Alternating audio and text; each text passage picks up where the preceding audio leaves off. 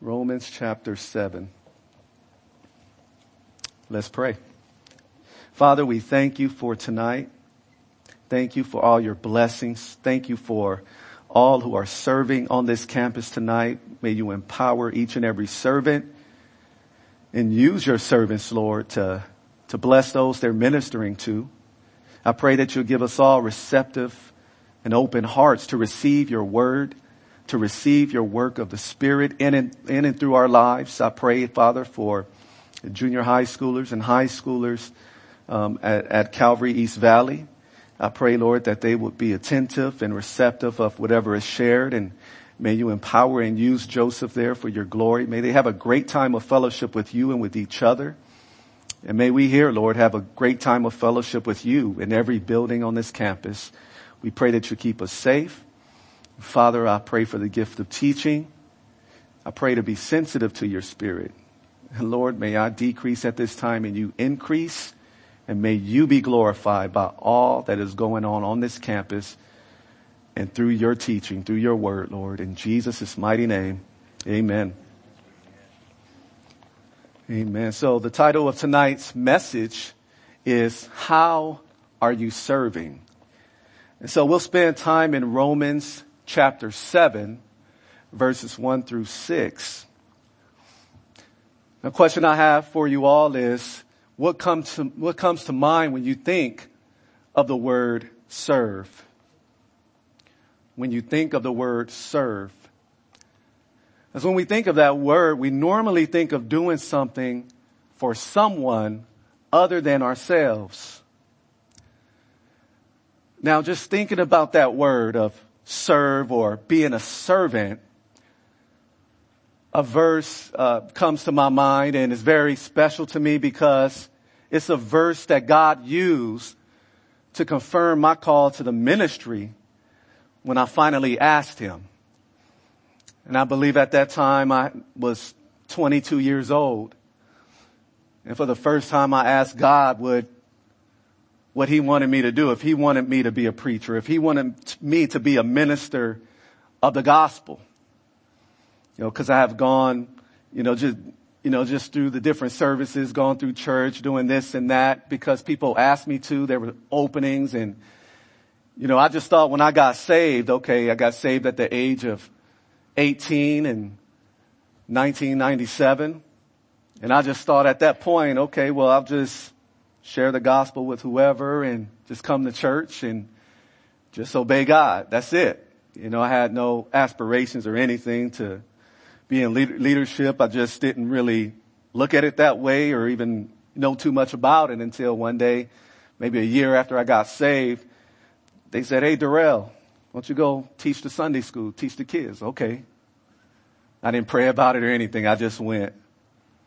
And then other opportunities, other areas of service came about and, "Hey, Darrell, why don't you be a deacon? We need some deacons here." And so at that time I was probably, 20, something like that. But didn't pray about it. And so finally it gets to the point of being a youth pastor. And, I was just talking to one of my teacher friends, because at that time, because I had a teaching position, I was 21 going on 22. And there was this guy from the East Coast. He was a pastor and he was teaching. And so I remember hearing his testimony of how he prayed to God.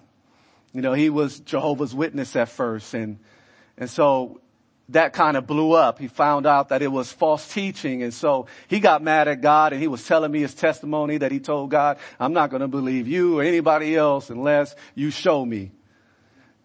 And, something just clicked inside of my head because I was like, that's something I've never done. I don't remember praying to God and asking him if I should serve in this way or that way in the past. But yes, looking back, I can see how God used different people in the church to help me to get into my calling. I can see that now. But right there in the midst of it, I didn't know. So finally, I asked God, if this is what you want me to do, and I don't recommend this for anybody, but I just threw it out, me being naive. "Lord, if you want me to be a minister, you want me to preach the gospel, show me by next Sunday." I wasn't trying to be mean or crazy or anything like that. I just, it's just the prayer that came to mind, and that's what I prayed to the Lord. And so the week goes by and I'm expecting a dream or something like that. I didn't know what to look for. And so finally Saturday came and it was almost midnight. I was asleep and I just woke up out of my sleep. I don't know why. At that point I didn't know why. So I just went to the restroom, about to lay back down, and all of a sudden I just had this impression to read. And I was like, no, I'll do it tomorrow. That's what I said in my heart. And every time I tried to close my eyes, it was just an impression on my heart, read. And I fought it for a little bit. And finally I said, okay, well, I'm just going to open up the Bible. And I opened up the Bible. And I ended up at Matthew verse 20. And all of that to say is that this is why the word serve or servant is special to me. Because in Matthew chapter 20, you'll find that 10 of Jesus' disciples were not happy with James and John, because their mother had asked on their behalf if one could sit on the right hand and one could sit on the left hand of Jesus in his kingdom. And so those 10 disciples, after hearing Jesus speak with them, after hearing what he said to them, those 10 disciples, the other 10, they got upset with James and John. But Jesus in Matthew 20 verse 25 says, but Jesus called them to himself and said, you know that the rulers of the Gentiles lord it over them. They bring people under their power. They want to be served, and those who are great exercise authority over them. And then verse 26, probably my life's verse. I know people said that before. This is my life's verse. And so verse 26 is the verse God used to confirm my call to the ministry. And he said, yet it shall not be so among you, but whoever desires to be great among you, let him be your servant. And at that time I was reading the King James Version, and the King James Version says, let him be your minister. And in verse 27 and 28 it says, and whoever desires to be first among you, let him be your slave, just as the Son of Man did not come to be served, but to serve and to give his life a ransom for many. Now I was about to close the Bible. I can't remember if I got chills or what, but immediately I understood right after I closed the Bible that was God answering me before Sunday. A little bit before midnight. And so that's why I said the word serve or servant or minister is very important to me as I share Matthew 20 verse 26 with you. And tonight here we have plenty of servants not only here, but also in this community who are part of different Christian churches. And we have just servants everywhere throughout the body of Christ worldwide. And so the question is, you paid attention to the title, is not, are you serving? The question is not, who are you serving? The question isn't even, where are you serving? But the question tonight, and that is a part of the title, is, how are you serving? And so the goal of tonight's study is self-examination. We look at ourselves, not at other people. We don't judge another man's servant. The people here who are believers, they're servants of God. And so we don't know what's in their hearts. And so it's not for us to judge how they're serving, to judge their ministry, but it is for self-examination and also for the purpose of correction, if anything, about how we're serving needs attention. And so in verse 1 of Romans 7, the Holy Spirit through the Apostle Paul begins with a question. And the question is, or do you not know, brethren, for I speak to those who know the law, that the law has dominion, or the law rules over a man as long as he lives. And so it appears that Paul was addressing the Jews who had become Christians and maybe thought that they still had to live under the law, to use the law as a means to please God instead of grace. But what is said in this verse and the following verses in tonight's study is also applicable to anyone, even if they're a Gentile or non-Jew, who attempts to use the law as what we call a rule of life. And verses 1 through 6 will explain what was said about the law in Romans chapter 6, our previous chapter, verses 14 and 15 in greater detail. In those two verses, Romans 6, 14 and 15, it says, "For sin shall not have rule over you, for you are not under law, but under grace. What then? Shall we sin because we are not under law, but under grace? Certainly not."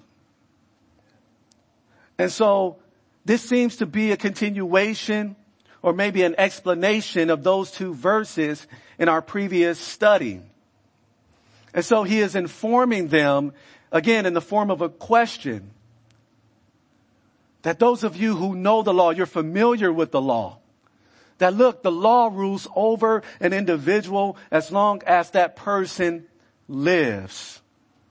That is, for that person who was not under grace, who has not repented and received Jesus Christ.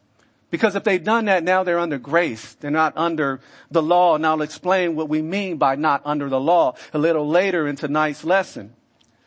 But to explain this point, the Apostle Paul is going to use marriage as an illustration.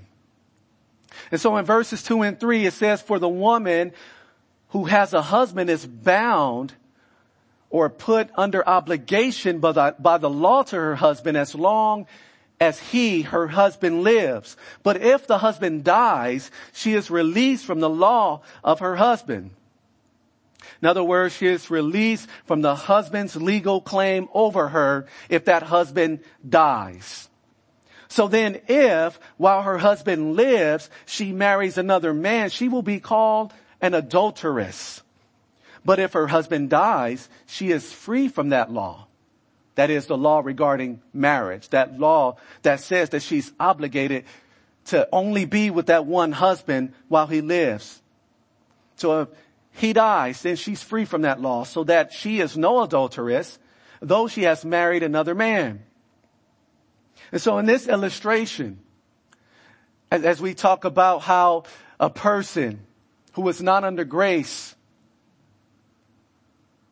and is still obligated to the law, how they're alive to that law, is going to show that if he's not dead, then guess what? He's not only under the requirements of that law, but that individual who was still alive to the law is also still under guilt and condemnation, just dead in their sin.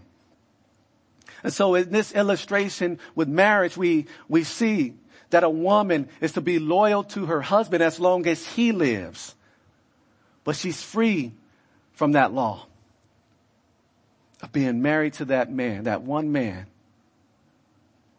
Of course, if he dies. And so although literal marriage is not the point of tonight's study, I would like to touch on it and park right here and just go over some more details about marriage God's way. Of course, we're not going to do a full-blown study on it, but just touch on a few details that are important to tonight's study. And so we're going to be a little sidetracked just for a second to talk about literal marriage.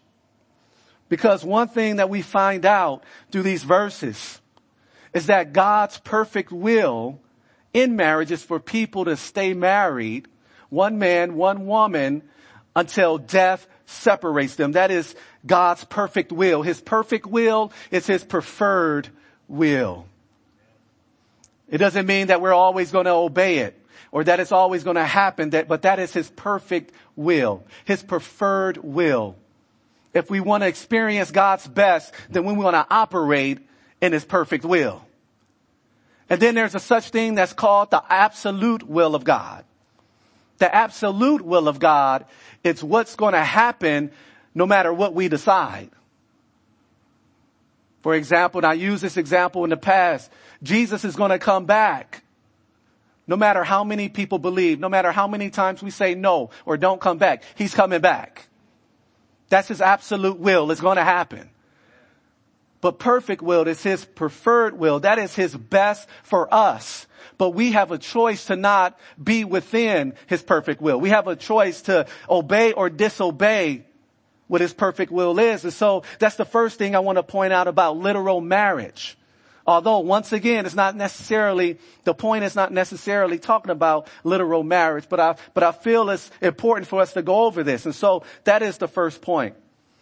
Marriage until separated by death is perfect will. And the second thing that I want to point out about marriage is that a person is free to remarry someone. But that is after, of course, their spouse dies. But, and you will have to go to another verse in the Bible to find this out, but only if that person they remarry is in the Lord. 1 Corinthians 7:39 says, a wife is bound by law as long as her husband lives. But if her husband dies, she is at liberty to be married to whom she wishes. And this is where you get that other part, but only in the Lord. And so those are a couple of things I wanted to share about literal marriage tonight. But getting back to the illustration and the point that's being made overall, we're going to look at verse 4 because it shows us the point, once again, of this marriage illustration. In verse 4 it says, therefore, my brethren, you, that is your old selves, the old man, the old you before Christ. My brethren, you also have become dead to the law through the body of Christ, that you may be married to another. To who? To him who was raised from the dead, that we should bear fruit to God. And so in that marriage illustration that we saw in verses 2 and 3, the husband is the one who died. And the husband's death set the bride or the woman free from obligations to him as a wife. But in the case of the law and the person who was under the law, as we see expounded upon in verse 4, it is the believer who died to the law. Notice that the law didn't die, but the believer in this case, the old us, our old selves died to the law. And so even though there is a difference in who died in this analogy, okay, so you have two things going on. The analogy, this comparison being made with the person who's under the law, married to the law, so to speak. And then you have the other side of the comparison or analogy of the husband and wife. And of course, the husband is the one who died. So although there is a difference in that analogy of who died, the common thing is death. And that is the main point. The main point is it is death that broke the relationship. It is death that separates. It is death that broke the marriage, but in that literal illustration between the wife and her husband, it is death that broke the relationship or that separated the person who was under the law from the obligations and the penalty or the curse of the law. And how did the old man die? Well, this brings us back to chapter 6. Because in chapter 6, it says that we died, that our old man was crucified with Christ. But in chapter 6, we died to sin. We died to the power, the penalty of sin. That's what we died to. But in this chapter, of course, we died to the law. How? Once again, in Christ. Because in verse 4 it says, who have also become dead to the law through the body of Christ. And that only happens if the person is, of course, in Christ, that is by faith in him. That is the only way that happens. That is the only way the old you passes away. The old you who was dominated by your sin nature. You lived to sin. You gave in constantly. That was your habit, sin. That was your way of life, our way of life, before being born again. But of course, we're raised spiritually in the newness of life, just like Jesus was literally and bodily resurrected. And so what is meant by the fact that, hey, that the believer died to the law? And so to be exact, or to be clear, it does not mean that we are free to do evil. Now point that out, because there is a moral aspect to the law. We find that in the 10 Commandments. So there is a moral aspect of it. The moral aspect or part of the law shows us God's character.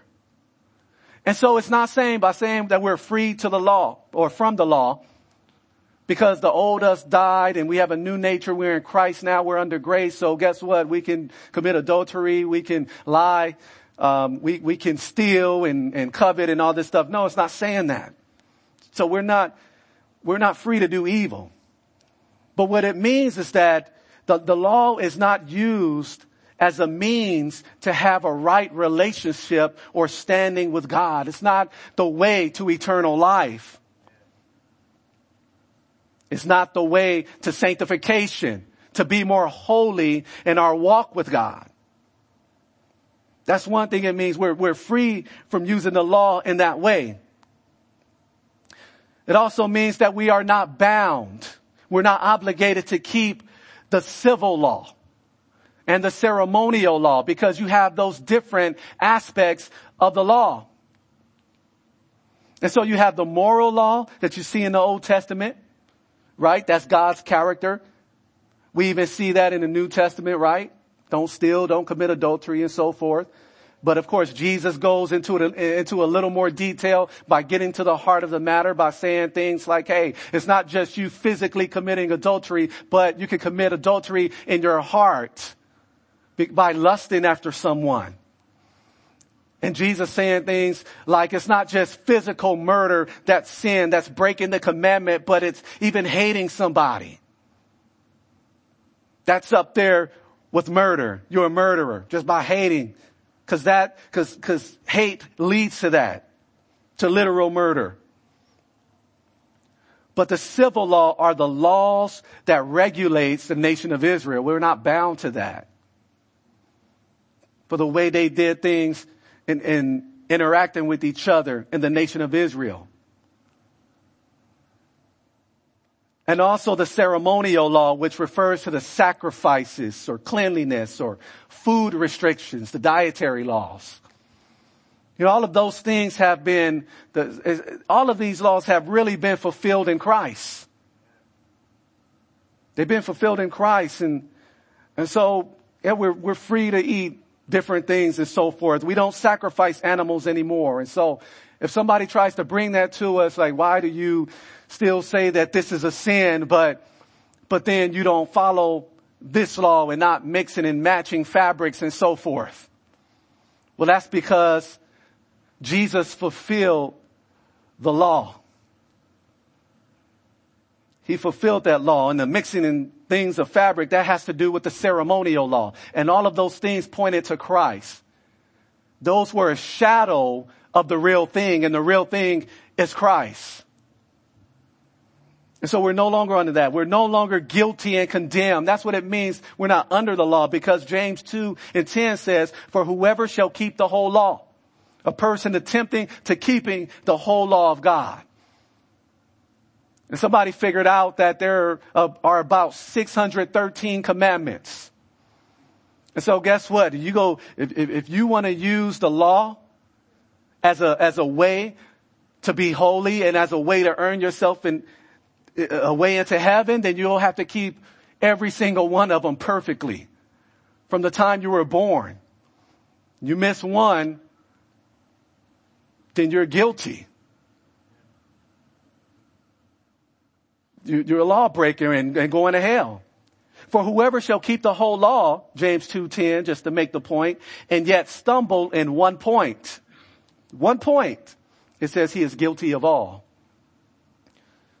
So do we want to use the law as a means to earn God's good blessings, to earn his favor, to earn our way into heaven, or is it grace? We're saved by grace through faith. It's a gift of God. And if you want to think of it this way, as far as us no longer being guilty and condemned, deserving of death, we're not under the law anymore, but under Jesus. Think of it this way. Think of yourselves as a criminal who has already died. Well, if you're a dead criminal, then you're no longer obligated to keep the law. How are you going to hold a dead person responsible for keeping the law? They're dead already. And so that goes back to our first verse. Or do you not know, brethren, for I speak to those who know the law, that the law has dominion over a man as long as he lives?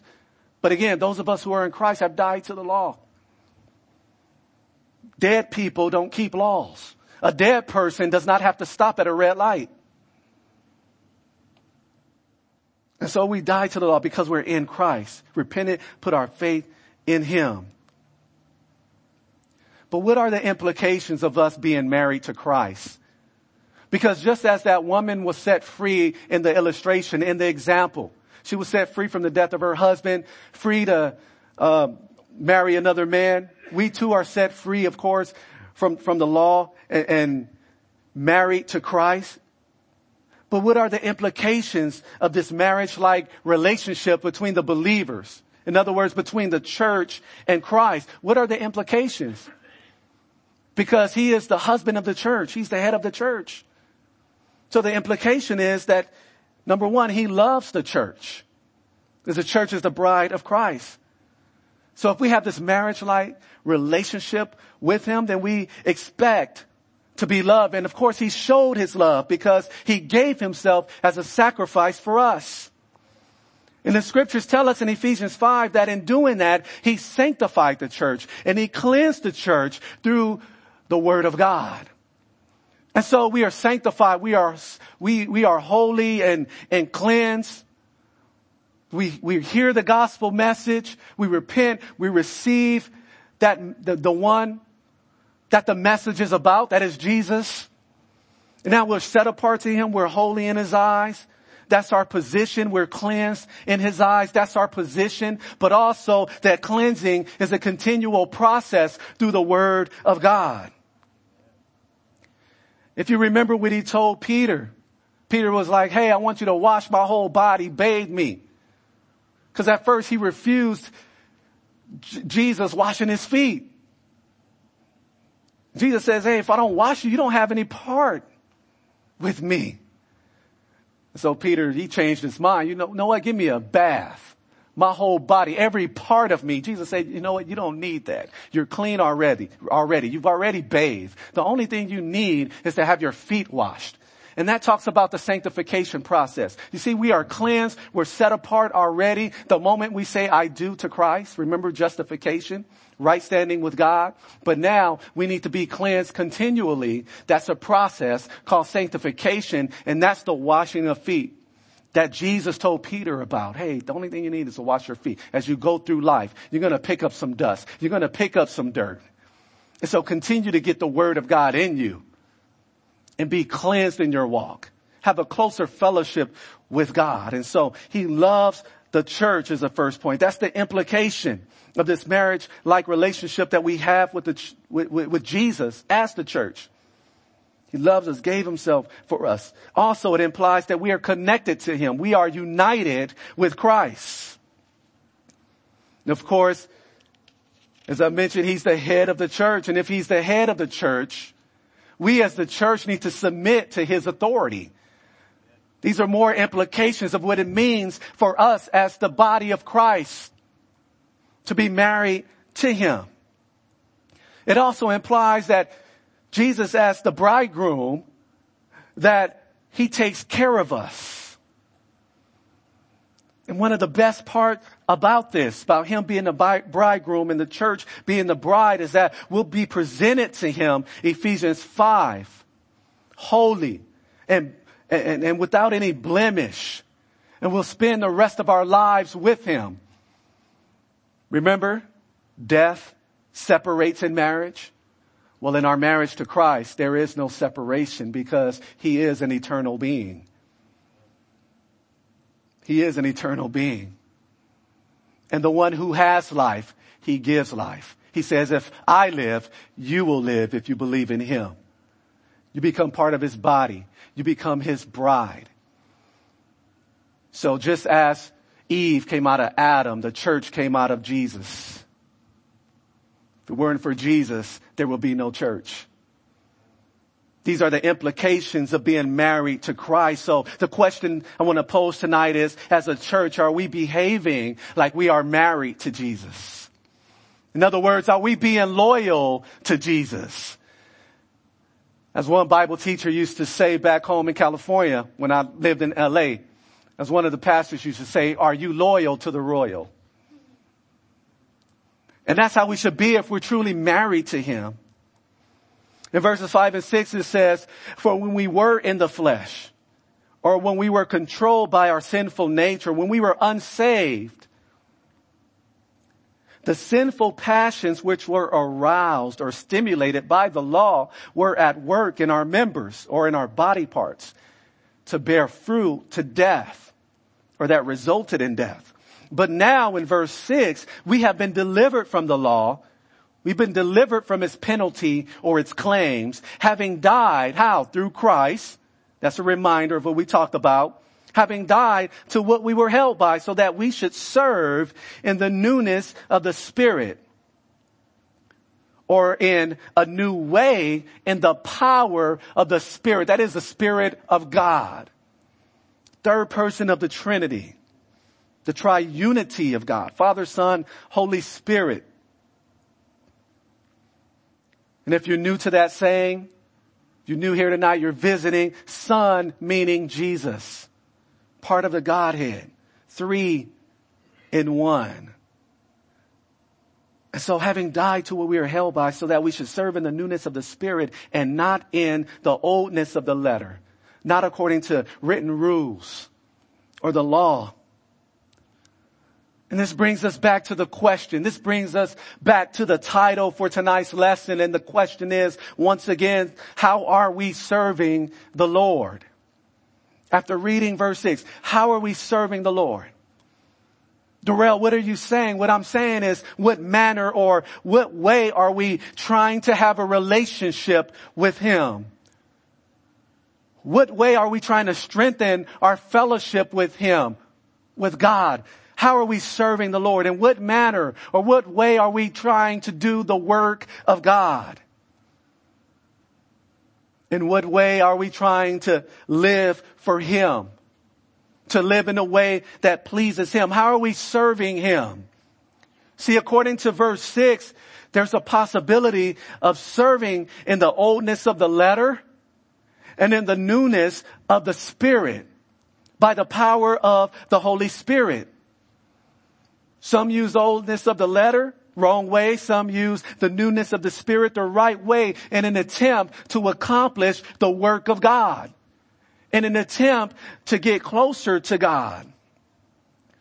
And so that oldness of the letter in verse 6, of course, is a reference to the law. It's a reference to the written rules or the requirement. And so you have some people, once again, who are trying to serve the Lord by using the law, by using rules as the rule of life. Some have even created their own list of do's and don'ts. They've using their own rules of their religion, whatever the religion they are a part of.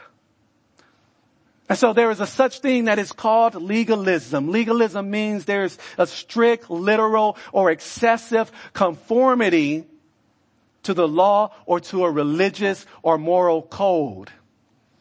And so some are trying to serve God through legalism.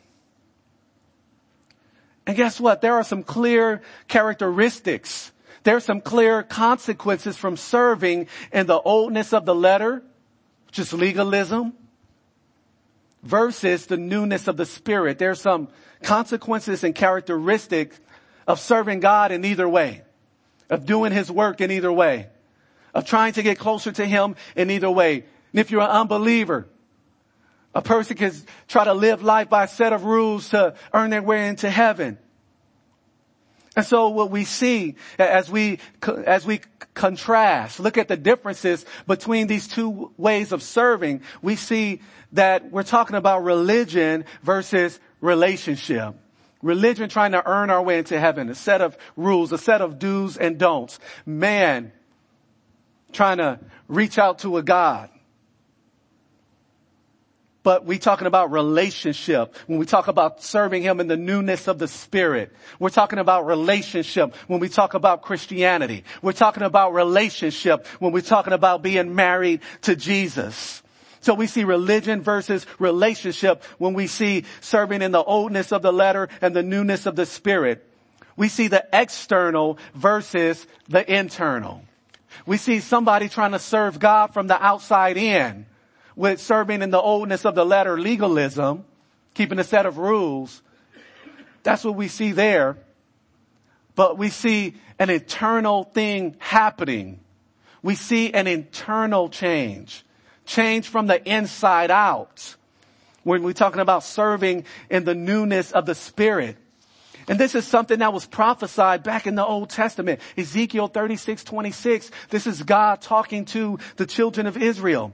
He says, I will give you a new heart and put a new spirit within you. I will take the heart of stone out of your flesh and give you a heart of flesh. Change from the inside out. That's serving in the newness of the Spirit. Speaking of the new covenant. Jesus even talked about this in John 4:24, talking to the Samaritan woman at the well. He says, look, God is spirit, and those who worship Him must worship Him in spirit and in truth, not by going to a certain location, not by facing a certain direction, bowing down a certain amount of times at certain times of the day, not by going through all these sacrifices in the sacrificial system, but no, we must worship Him in spirit and in truth. If we're going to serve a spirit being, we have to connect with Him in the area of the Spirit. But the only way our spirit comes to life, we are spiritually alive, is through a new birth, being born again, repenting of our sins, putting our faith in Christ. Our spirit is now alive. And so we serve Him on that spiritual plane or area, serving Him from the inside out. But also Jesus says, serve Him in truth. Serve Him in sincerity, in other words. Serve Him according to how God wants you to serve Him, according to His word. And also as we look at these differences, the oldness of the letter, the newness of the Spirit, we see the motivation under the oldness of the letter being a fear, an unhealthy fear, versus love, newness of the Spirit. We see serving in the oldness of the law breeds pride, but the newness of the Spirit, serving Him in that way, breeds humility. Because we know it's due to His grace that we're able to serve Him. We understand that serving under the oldness of the letter by a set of rules, we make ourselves independent of God. We're serving Him in our own strength according to our flesh. But in the Spirit, under Jesus, under grace, we are dependent. We're depending on the Spirit of God. And we see it as a duty if we're serving according to the letter of the law. But under Jesus, in the newness of the Spirit, we see serving Him as a privilege. We say we get to serve Him, not we have to. Serving in your flesh, serving according to the oldness of the letter will lead to burnout. But guess what? If you're serving in the newness of the Spirit, you cannot burn out the Spirit of God. And so that'll lead to you being fired up. You see that serving under the law, what it does is arouses, and this especially before that old us died. That law aroused, it stimulated those sinful passions in the old man. Not that the law is evil, and we'll talk about that in the next lesson, but because when the old man sees the law, and the law says don't do this, Then the old man ruled by sin says, but what if I just do that a little bit? You see what the law does? It arouses those sinful passions. Not that the law is bad, but our flesh, our sin nature is bad. But if we are married to Jesus, if we die to the law and are married to Jesus, then we bear fruit to God. And we found that out in our lesson. And the reason we are able to bear fruit to God, fruit that pleases Him, is because we are abiding in the vine. John 15:4 says, abide in me and I in you. This is Jesus talking. In other words, He's saying, remain in me. Be connected to me. Be married to me. Since we're talking about marriage, and I and you, we are connected, just like we're connected in marriage, in literal marriage. He says, as a branch cannot bear fruit of itself unless it abides in the vine, neither can you unless you abide in me. And so we have to be dead to the requirements and the curse of the law, so we could be alive to Jesus and be connected to the true vine, so that we'll bear fruit to Him. That is serving in the newness of the Spirit. And then the last scripture for tonight is in Matthew chapter 9, verses 14 through 17. I have to wrap it up quickly. It says, then the disciples of John came to Him saying, why do we and the Pharisees fast often, but your disciples do not fast? And Jesus said to them, can the friends of the bridegroom mourn as long as the bridegroom is with them? But the days will come when the bridegroom will be taken away from them, and then they will fast. Of course, Jesus is speaking of Himself being the bridegroom. And He says, no one puts a piece of unshrunk cloth in an old garment, for the patch pulls away from the garment and the tear is made worse. Nor do they put new wine into old wineskins, or else the wineskins break. The wine is spilled and the wineskins are ruined. But they put new wine in new wineskins and both are preserved. Now the wineskins at that time was made of the skin of an animal, usually the skin of goats. And so the newer wineskins will be able to handle the new wine as it ferments and the gas is expanded. It's more elastic. Speaking of the new wineskins. But the older, drier, more brittle wineskins, they would burst because of that fermentation and expanding gas during that fermentation process of the new wine. It will burst. And so what is it saying? What is Jesus talking about in talking about don't put new wine into old wineskins? What Jesus is talking about is don't try to fit in the new covenant within the old covenant, the old way of doing things. Don't try to mix Christianity with Judaism. Don't try to be a Christian and then serve according to the oldness of the letter, doing the old sacrifices and being super strict, and that's the way you're going to relate to God. And when you think of that way that I'm talking about, think of Pharisee. In other words, don't be a Pharisee. So with the coming of the new covenant, God was not trying to mix the old practices of Judaism with Christianity, with the new thing He was doing. In fact, Hebrews 8:13 says, in that He says a new covenant, He has made the first, that is the first covenant, obsolete. Jesus fulfilled it, right? He's made the first one obsolete. Now, what is becoming obsolete and growing old is ready to vanish away as the worship team comes up. And so a question that I want to pose to you and to all of us is, are we trying to make our service to God fit within the containers of the old wineskins? Are we trying to make our service to God based upon following a list of do's and don'ts with no Holy Spirit involved? That's not involving the grace of God. That's not involving faith. That's not involving Jesus. Are we trying to fit the way God wants us to live into the old way, according to our own legalism and traditions that we made up? Because if so, if we're trying to fit the new things of the Spirit into the old way of doing things in order to please God or to serve God, then what's going to happen, like in the illustration Jesus gave in Matthew 9, we're going to end up bursting and spilling some things. Because if you try to serve in the old way, in your own flesh, according to a list of rules, what you're going to do is you're going to end up spilling the benefits and the blessings of the new covenant that you have in Christ. Jesus says that the new covenant is in my blood. And so you're going to spill some of those blessings. You're going to spill some benefits of being married to Jesus. If we're trying to serve him according to rules, a list of do's and don'ts, instead of being led by the Spirit, instead of serving him in the newness of the Spirit. And some of the things that we're going to spill, that's going to burst open, trying to fit the new into the old wineskin. Some things you're going to miss out on, that's going to spill out, and you're not going to enjoy and benefit from our joy. Joy is going to spill out as you're trying to fit what God wants you to do into the old way of doing things, into using only the power of your flesh to accomplish things and obeying rules and lists of do's and don'ts.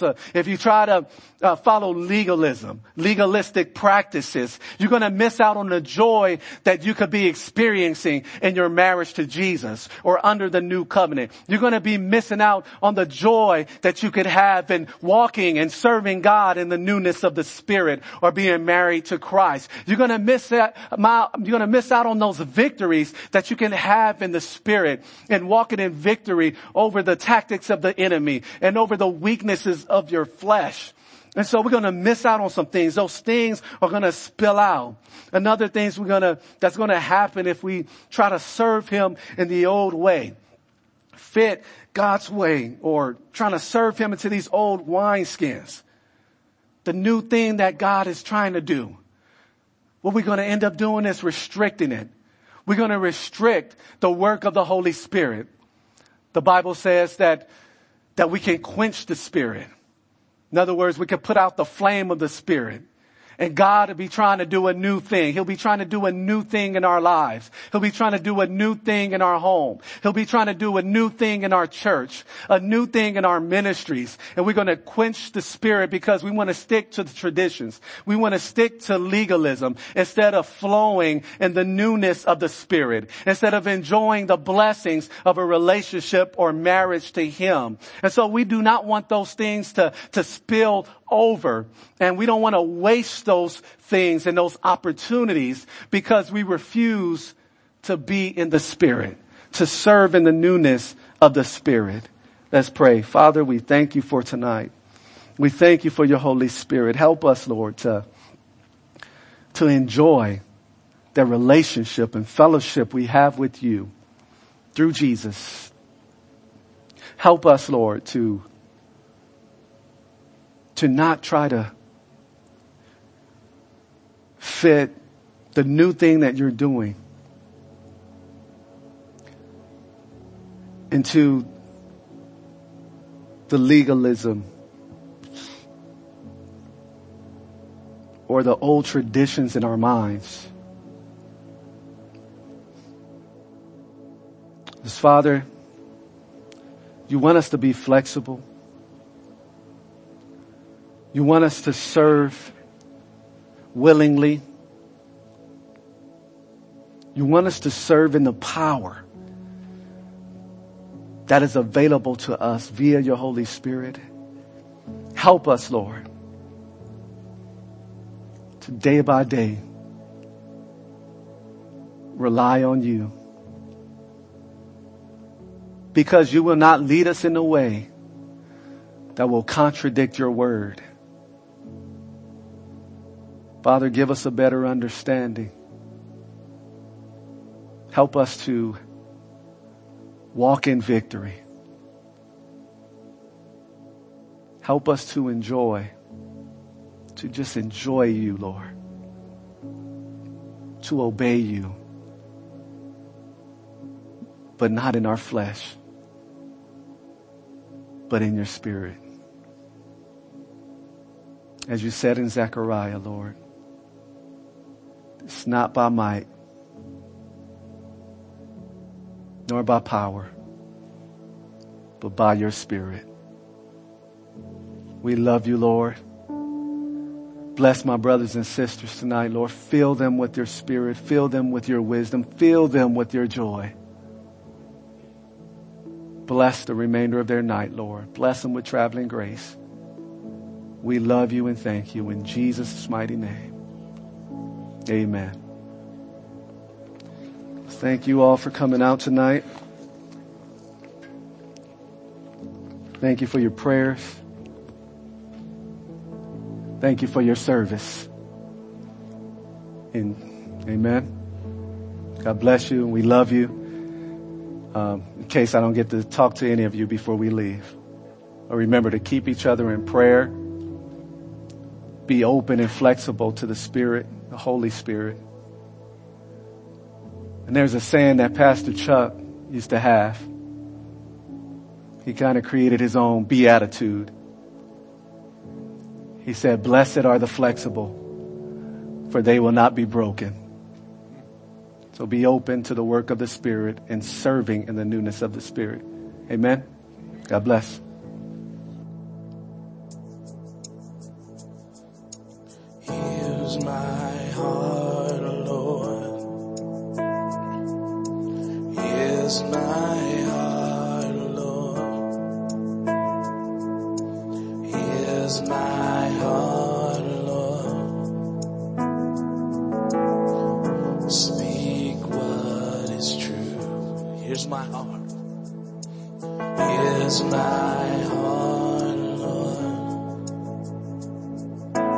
Here's my heart, Lord. Here's my heart, Lord. Speak what is true. I am found, I am yours, I am loved, I'm made pure, I have life, I can breathe, I am healed, I am free. You are strong, you are sure, you are life, you endure, you are good, always true, you are light, breaking through. Here's my heart, Lord. Here's my heart, Lord. Here's my heart, Lord. Speak what is true. Here's my life. Here's my life, Lord. Here's my life, Lord. Here's my life, Lord. Speak what is true. Speak what is true. Speak what is true. God bless you.